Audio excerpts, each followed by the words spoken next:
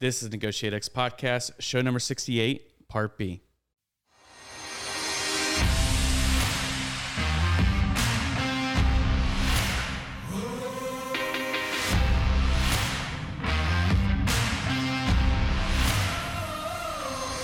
You're listening to Negotiate X Radio, helping you elevate your influence through purposeful negotiations. If you're here looking to learn about how to become a better negotiator in both business and life, then you're in the right place. Stay tuned and be sure to join the others who have benefited from NegotiateX.com, your home for negotiations training and consulting online.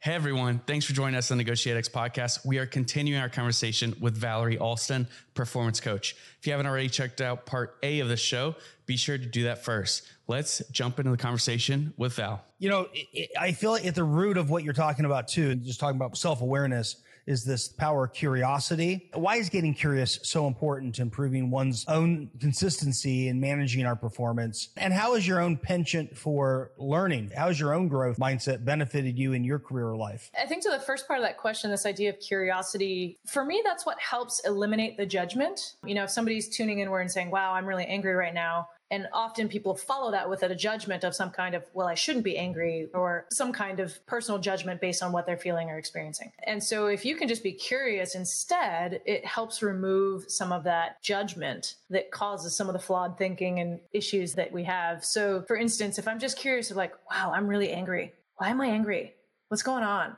And I can dig into, well, I'm angry because my teammate did X, Y, Z. Okay, well, why does that bother me? Well, I feel that they let me down and that pisses me off that my own teammate doesn't have my back. Okay. All right. It's good to know. Okay. So I can either choose now. Do I go have a conversation with that teammate? Or is it just, you know what?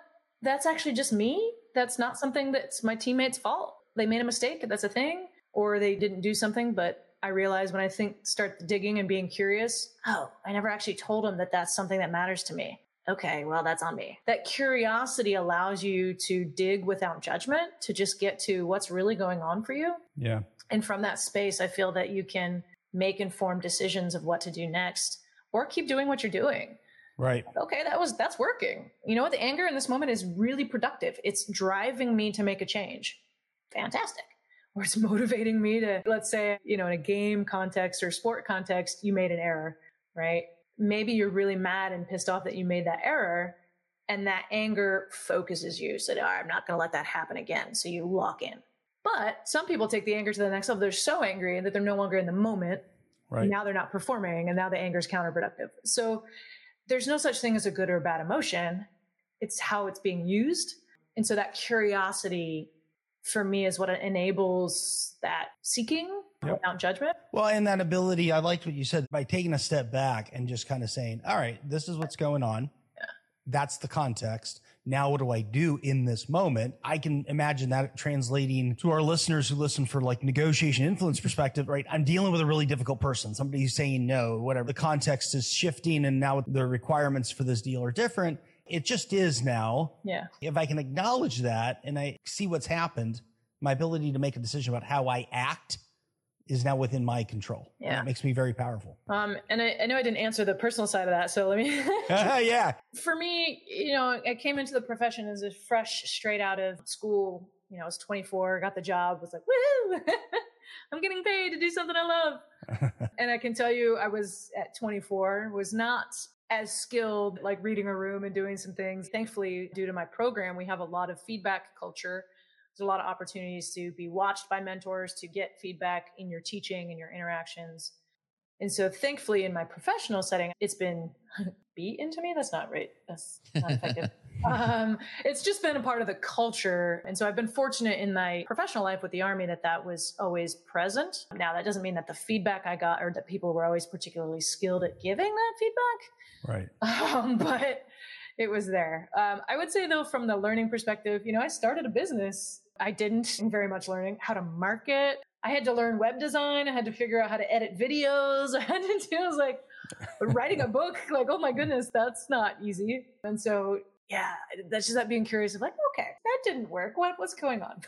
Yeah. How do I fix that? Or how do I just non-judgmentally assess, right? Yeah. Well, it sounds like curiosity is for you is pretty well paired with that challenge mindset you were talking about earlier. You yourself seem pretty open to challenging yourself. And yeah, I like to think so. So far, I think I'm doing it well. I'm sure there's a moment out there that you could say, hey, I need you to go do brain surgery. And I'm like, nope, not gonna do it. But yeah, I do want to try to practice what I preach to the best of my ability. Makes me a little bit more credible. So now that you discussed the importance of community for athletes, how do you coach others to build what you refer to as a champion support team? And why is communication important to getting this team built correctly? Yeah, I think we are social beings. We're social creatures. In fact, it's a basic psychological need that we have as humans. We want to feel competent.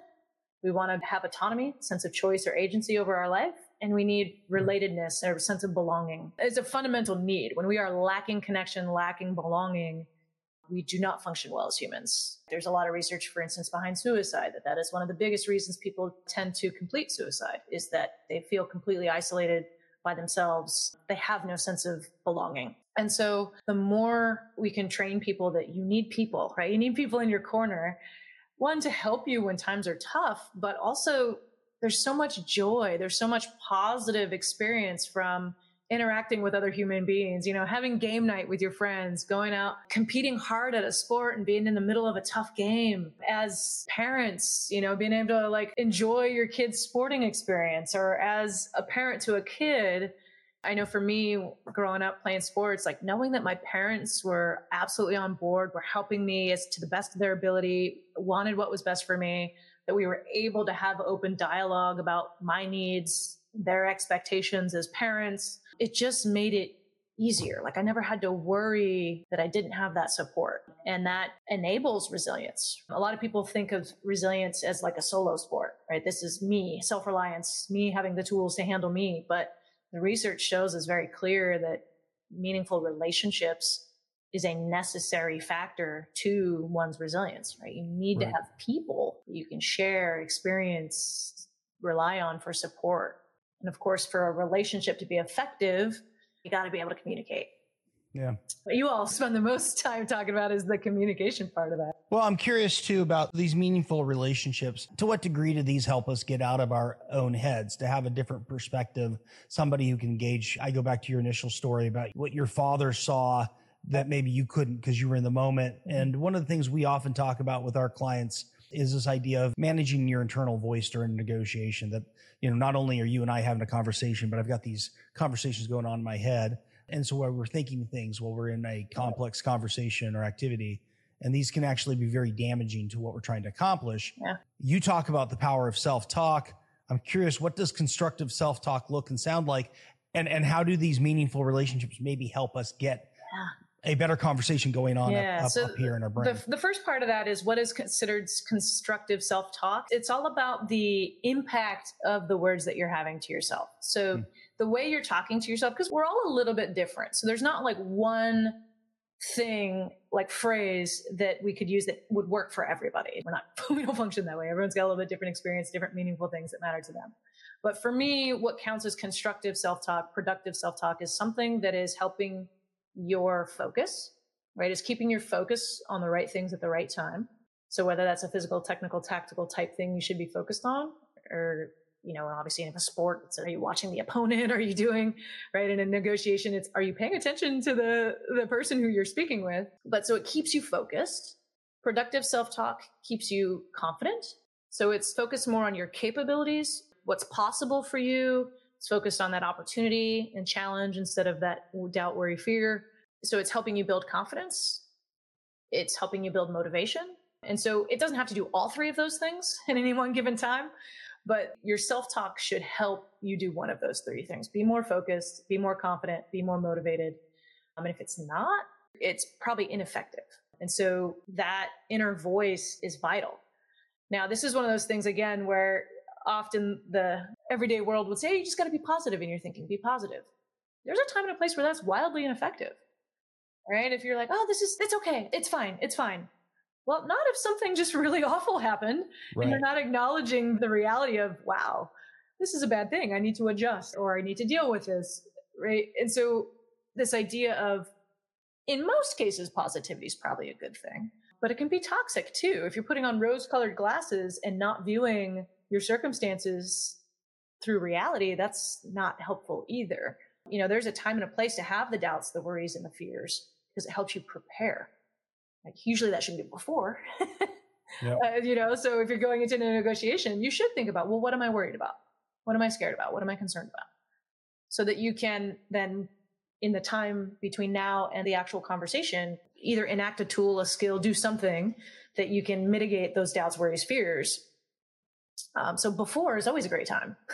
Not always, but is the right time to have those doubts, worries, fears. And in that moment, that is productive. Yeah. Right. But if you're in the moment of having the conversation, no longer productive. So timing absolutely matters as well. So obviously you teach people to be able to manage these things by themselves. And I would think that having a champion support team can help me do that too. Yeah. Right? Or maybe provide that different perspective. Yeah, absolutely. I can say that I've had that in many areas of my life. Thankfully, I've had good people around me. But yeah, the value of, and often that's actually what I'm doing in my personal coaching, is I am providing that more effective perspective for that self-talk to be more productive, like helping people see, like, okay, but why was that a big deal? It's normal to fail. It's normal to miss a shot. It's normal. Why was that a big deal? So often that perspective from somebody else can help you reorient your internal self, that dialogue that you're having. Yeah. It can also be problematic if that person is ineffective, if they are not a good source of perspective. Sure. And so that's why part of my book is to really cultivate the right championship support team, making sure you have the people around you that are in fact feeding that effective, optimistic perspective, growth mindset perspective, that are in fact supporting your confidence, your focus, your motivation. Because if you have somebody on your team that is detrimental to that, that's not helpful either. So yeah, that outside perspective can be really helpful, assuming that person is also productive. That's right. Yeah. And not just making it all rosy and positive too, right? Yeah. But actually helping you be in the moment and constructively look at what's going on. Yeah. As a performance coach, you're obviously an advocate for getting regular exercise. Could you possibly share any thoughts about how physical exercise might have positive implications for a more mental or interpersonal activity such as negotiation? How might these exercises have benefits for us when we're trying to influence others during a disagreement or other form of conflict? Yeah, I mean, I would not pretend to be an expert on like all the physiological and brain adaptations that happen with like that. But in everything that I've read and experienced is we were designed as human beings to move.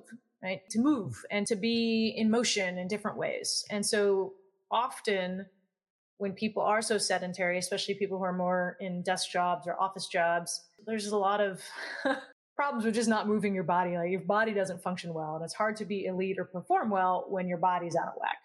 So there's that just general health and wellness piece. But as far as like the exercise and how it can relate to performance is often before you're going into a big moment, you do have nerves, you do have excess energy. And so sometimes the best way to get in the right headspace is to go burn some of that off. So maybe it's taking a walk around the building. Maybe it's like, okay, shaking it out, doing a little happy dance or some sort of like 30-second booty shake, before, right? It has the power to help you kind of burn up or use some of that excess energy, especially if you're a little more on the heightened end of before you walk into a performance moment. Personally, I've also just found that there are many people, especially when having a difficult conversation, a negotiation or a difficult conversation, it's hard to just sit and do that. They're anxious, they're nervous, they need to like let that out in some way. And so sometimes if you can just have that conversation on a walk, right? Or if you can, I know for me, when I was a kid, my dad would just take me outside to play catch. He's like, all right, we need to talk about this. You're being weird. Like, let's go. So we'd play catch. We've had many a deep conversation over a game of catch. So there's a certain element of that physical activity being a buffer, kind of a comfort zone that people can be like, okay, I don't have to just stare at you eye to eye and have this hard conversation. Right. And especially if folks are less comfortable with that eye contact and having to look at you and like, okay, well, take a walk. Or go do something together that you can have that conversation or maybe less. As you're talking, Nolan, for me, what I'm thinking of here is the fact that we so often talk to people about managing process really well. And so, getting up, using a whiteboard, pulling people in and making negotiation influence the conversation, Val, as you're talking about, kind of like this joint activity. And I wonder if the benefit, and I haven't really thought about it, is there's actually a physiological benefit to doing that, as well as just good process management benefits. But actually, physiologically, are we engaging people in a way that actually, helps them show up in a more effective manner? And I don't remember, I apologize, I don't remember the research specifically, but I've read something recently that, for instance, if you need to unlock creativity specifically, and a lot of negotiation is that brainstorming, like, okay, what is the right solution that can both parties make a win-win? Walking helps unlock some of that creativity because you're not so overly focused on the act of staring at a whiteboard and trying to put good thoughts up there, good ideas up there.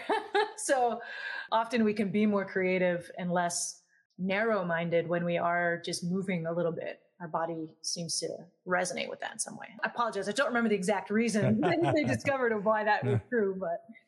I like that rather than just staring at each other. All right. Hey, listen, we've been talking a lot of concepts. We get a very specific example. On your website, you have this athletic coping skills inventory. I went on and I took it. So Coach Val, I'm coming to you. We're going to imagine for a moment, I'm a young athlete. I'm reaching out to you for help. Here are my scores on your inventory, and I hope I'm not going to embarrass myself too much. My combined score was a 47, and I can't remember the total was like out of like 84 or something like that. Yep. So that puts me right in the middle. All right. And here are my other scores. For coping with adversity, I had an 8. I got a 9 for coachability. I got a 10 for concentration. I had a 7 for confidence. And then here's where I really excelled. I had a 3 for goal setting and mental preparation. And I had 5s for both peak under pressure and freedom from worry.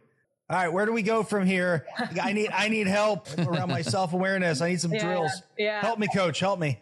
Yeah. The first thing, the good news is you are very strong in a couple areas. So the concentration, the coachability, the coping with adversity. And so for me, if you were in fact coming to me, like I would use those strengths to help you overcome that goal setting barrier. And so this idea of like coachability, since you're very high on that in concentration, I might say, all right, the goal setting part is very problematic, right? The weakness there. And so I would try to pull on what you already do well from a concentration perspective, which you scored a 10 on, say, okay, how can you concentrate differently before a game to set you up for success, or before a big conversation that you have to have, or before you go in to negotiate? So trying to use something that they are already good at and redirect it to help them overcome the problem. Now, as far as actual drills, the definition of the goal setting and mental preparation kind of subscale is this idea that you can assess, do you have specific performance goals? Do you plan and mentally prepare for a game? Are you clearly have a game plan for performing well? And so that score to me, a score of 3, tells me, I would ask you much more questions, but are you prone to winging it when you go into performance moments? Yes. Okay. And I would help you move a little bit more towards deliberate and intentionality. So in most cases, there's a time and a place to wing it. Got it. When you didn't have any time to prepare, it's just like, okay, I got to go with what I know. But when you do have time to prepare and think through the performance moment, I would help you build a plan of, okay, what's my process? How do I, for us in athletics, what's my pregame routine? What do I do that gets me physically, mentally, and emotionally ready to play? And so as a performer, if you're going into a conversation, I would do the same thing. What's your pregame routine? What are you actually doing before you go have a tough conversation that gets you mentally and emotionally, tactically, I guess, whatever techniques you're going to use, gets you ready to have that conversation effectively? Right. And we would work through what that looks like for you. So do you happen to know what helps you feel ready to have a tough conversation? Maybe thinking in my head, 2 things maybe. One, kind of thinking through the conversation in advance and kind of visualizing what it's going to sound like and look like. And then the other thing would be really considering what the other person may say and what I don't know about them, what questions I might need to ask. So kind of thinking about what I want to pull out from them. And so in your experience, when you do that, do the conversations go better? Yes. Okay. So how could you make sure that you deliberately do that? Like, what's your process before you go have a conversation? I would need to schedule the time to make sure that I'm doing those things, right? As much as possible, whether it's 30 minutes or 5 minutes, I guess I just need to make sure that I don't just jump into the conversation. So I feel like some of that's managing when I schedule and start, probably do a better job at those things when the timing of those conversations occurs later in the day versus first thing in the day. Okay. And so what do you think? It might be conversation dependent, but if you committed to just scheduling a 5 or 10 minute window to prepare yourself for the conversation, what do you think that would do for you? I just think I could show up more relaxed with that conversation. Yeah. Okay. So I do have another question since you're giving me this great coaching. The freedom from worry. How do you help that one? Because that team feels like that's come up too. And we talked about worry of failure or the trying something new, but just that pressure of got to succeed. Yeah. This has got to look right. That one is tough because there is a certain amount of worry that is productive, because thinking through, okay, what could go wrong? How would I deal with that? So there is a certain amount that is in fact productive to help you prepare, to help you train, develop, right, to get ready for the performance moment. Where it becomes problematic again is when you're doing it in the middle of the performance, like while you're performing. And so really, usually what I'm helping people do is redirect their focus to what's important right here, right now. Like, I am worried, and what's most important? This person is talking to me right now. I need to listen. Okay. Or, for softball or baseball, I'm worried. I'm walking into an at-bat, a pressure at-bat that's, runners on, that type of thing. I'm worried. Okay. What's most important? I have to put a good swing on a good pitch. All right. How do I do that? See ball, hit ball. Great. Okay. Get in there. Right. And so some of it is just training a process of when you notice the worry, how do I get back on track to in the moment? Because worry is future focused. And again, preparing for something that can be really productive and helpful, but in the moment, not so much. And so to some of the other conversations we've had, I would ask you to, okay, you're getting ready for this performance. What are some of those worries that you're concerned about? And then we would try to tackle them ahead of time so that in the moment you have like a plan. Okay, when this worry pops into my head, here's what I'm going to say in my head to get me back on track. Got it. Right? Some of them are worth exploring. Some of them are like, no, not relevant to the conversation. Ignore it. Go back to track. Right? Yeah. So I would practice that with you, like maybe peppering you with counterproductive thoughts and having you fight back against them, or helping you just process that worry before the performance event and helping you alleviate, okay, if that's what you're concerned about, that you're going to bring up this topic and the person's going to go ballistic. Right. Okay, that's a legitimate concern. That's a worry. How can you say things differently to hopefully prevent that? But acknowledging they're a human. They might do that anyway, no matter how calm and collected and precise you are with your language. They might still blow up. So what do you do? What are you going to do in that moment? Yeah. So often what eliminates worry is having a plan, right? When you feel that you have a plan. And I know you both know this from military experiences, but this is why you contingency plan, right? When you're going into a battle, you have contingency plans for, okay, if this goes wrong, what are we going to do? If this happens, what are we going to do? And it alleviates some of that worry and fear because I've got a plan. I know what to do if that happens. So great advice. Thanks. I feel ready. I'm going to put it to practice this afternoon with the situation I've got coming up. Your advice isn't just for athletes. You also advise parents as well. Mm-hmm. For parents that are listening who want to learn more around the help that you might be able to provide them as they engage with their children in sports, how would you direct them? Where would you direct them to, or what advice would you give? Like, what are the common problems that parents run into when advising young athletes? I think the first thing I would direct them, please go get my book, Confident, Calm, and Clutch. There is a whole intro section for parents specifically, some common struggles that parents have. But I think how I typically direct parents is to remember, like, what's their goal? What is it that when you go to your child's sporting event, when you're interacting with your child around their sport, what's the goal? What are you actually trying to accomplish? Yeah. It's my experience that most parents genuinely want what's best for their kid.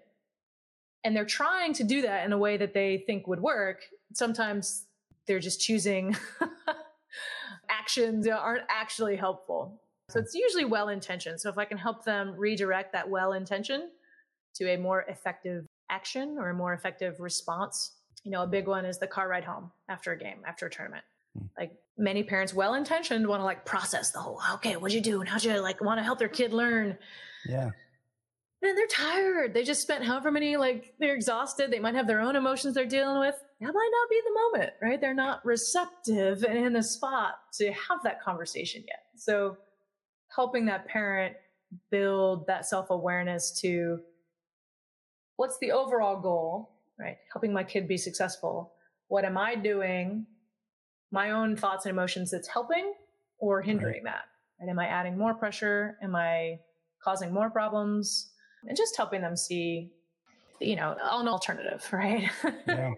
And so that would be the first step. I'd say check out the book. There's a lot of great advice in there for parents. I am in the process of writing a coach's version of Confident, Calm, and Clutch, which is designed for coaches of teams. But as parents, I know many of the youth coaches out there are also parents. And so hopefully that can be a great opportunity to more deliberate ways to. I think that's great feedback. I think it's so difficult being a parent, wanting to encourage, not push, and knowing the right way to handle that. I'm sure you can do to help a youth athlete ahead of time, during the event, and then afterwards, you were just saying, right, knowing kind of how to space out the assistance or support will be important. Yeah. And I think one of the things I find for most parents is just this idea of, hey, just help them be curious, right? How can you help them without judgment process what happened? And doing your best to not have an agenda. Because, a lot of parents will, in that after game car ride, be like, why'd you do that? Oh, that's a little accusatory there. It's like, hey, I saw this happen on the field today. What was going on? Right? Really different approach. And there's no judgment there.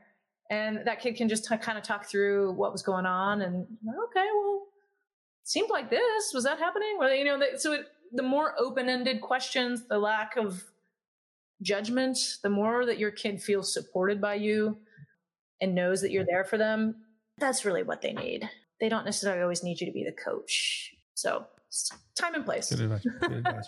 Thanks. I know. Now, if you are in fact their coach, okay, there's. I know that you had also offered to give all the listeners a little something. And I know that they can find that at valstoncoaching.com/freebook_negotiatex. We'll be sure to include that link in the comments and on LinkedIn when we post this post. But I just want to say thank you for providing that. I know it goes into a lot of the stuff that you're doing and how you can basically continue these conversations for people who are trying to look to connect with you and learn more about everything that you're doing. Yeah, absolutely. So I want to kind of go to the final question here. And that is, as we get ready to wrap up, do you have any final thoughts that you'd like to share with our listeners, perhaps about the broader application of these skills to living life? Yeah. Gosh. Such a big mantle. No pressure. No pressure. No pressure. It's a challenge. It's an opportunity. Okay. I would just say that the more people can, I have a process that I use in all of my coaching is discover, build, apply. And so the more that you can just discover and be curious about what's going on, if there's an area of growth, an area of development that you need to work on, discover, right? Talk through it, think through it, assess what's going on, what's working, what's not working. And then if there's a deficit somewhere, build, right? Get the coaching you need, get the help you need, get the advice you need for that physical, technical, tactical thing that you need to work on that's preventing you from performing the way you want to. And then you have to just go apply that. You've practiced it, you've rehearsed it, now go do it. And so the more deliberate people are with that process, the easier it is to grow and develop and just keep moving forward in a productive direction. So discover, build, apply. If you can just do that all the time. I love it. I love it too. That's a great recap. And I'll just say thanks so much, Val, for being on the program. And thanks for sharing your book with everyone. I hope they will follow the link that Nolan was mentioning and go grab it and take the time to read through what you've put together. So please. Thank you. Absolutely. Thank you for having me. Thank you, Val, so much. And thank you for listening to the Negotiate X podcast. If you haven't already, please rate, review, and subscribe to the podcast. And we'll see you in the next episode. Thank you for listening to Negotiate X Radio, helping you elevate your influence through purposeful negotiations. If you're here looking to learn about how to become a better negotiator in both business and life, then you're in the right place. Be sure to join the others who have benefited from NegotiateX.com, your home for negotiations training and consulting online.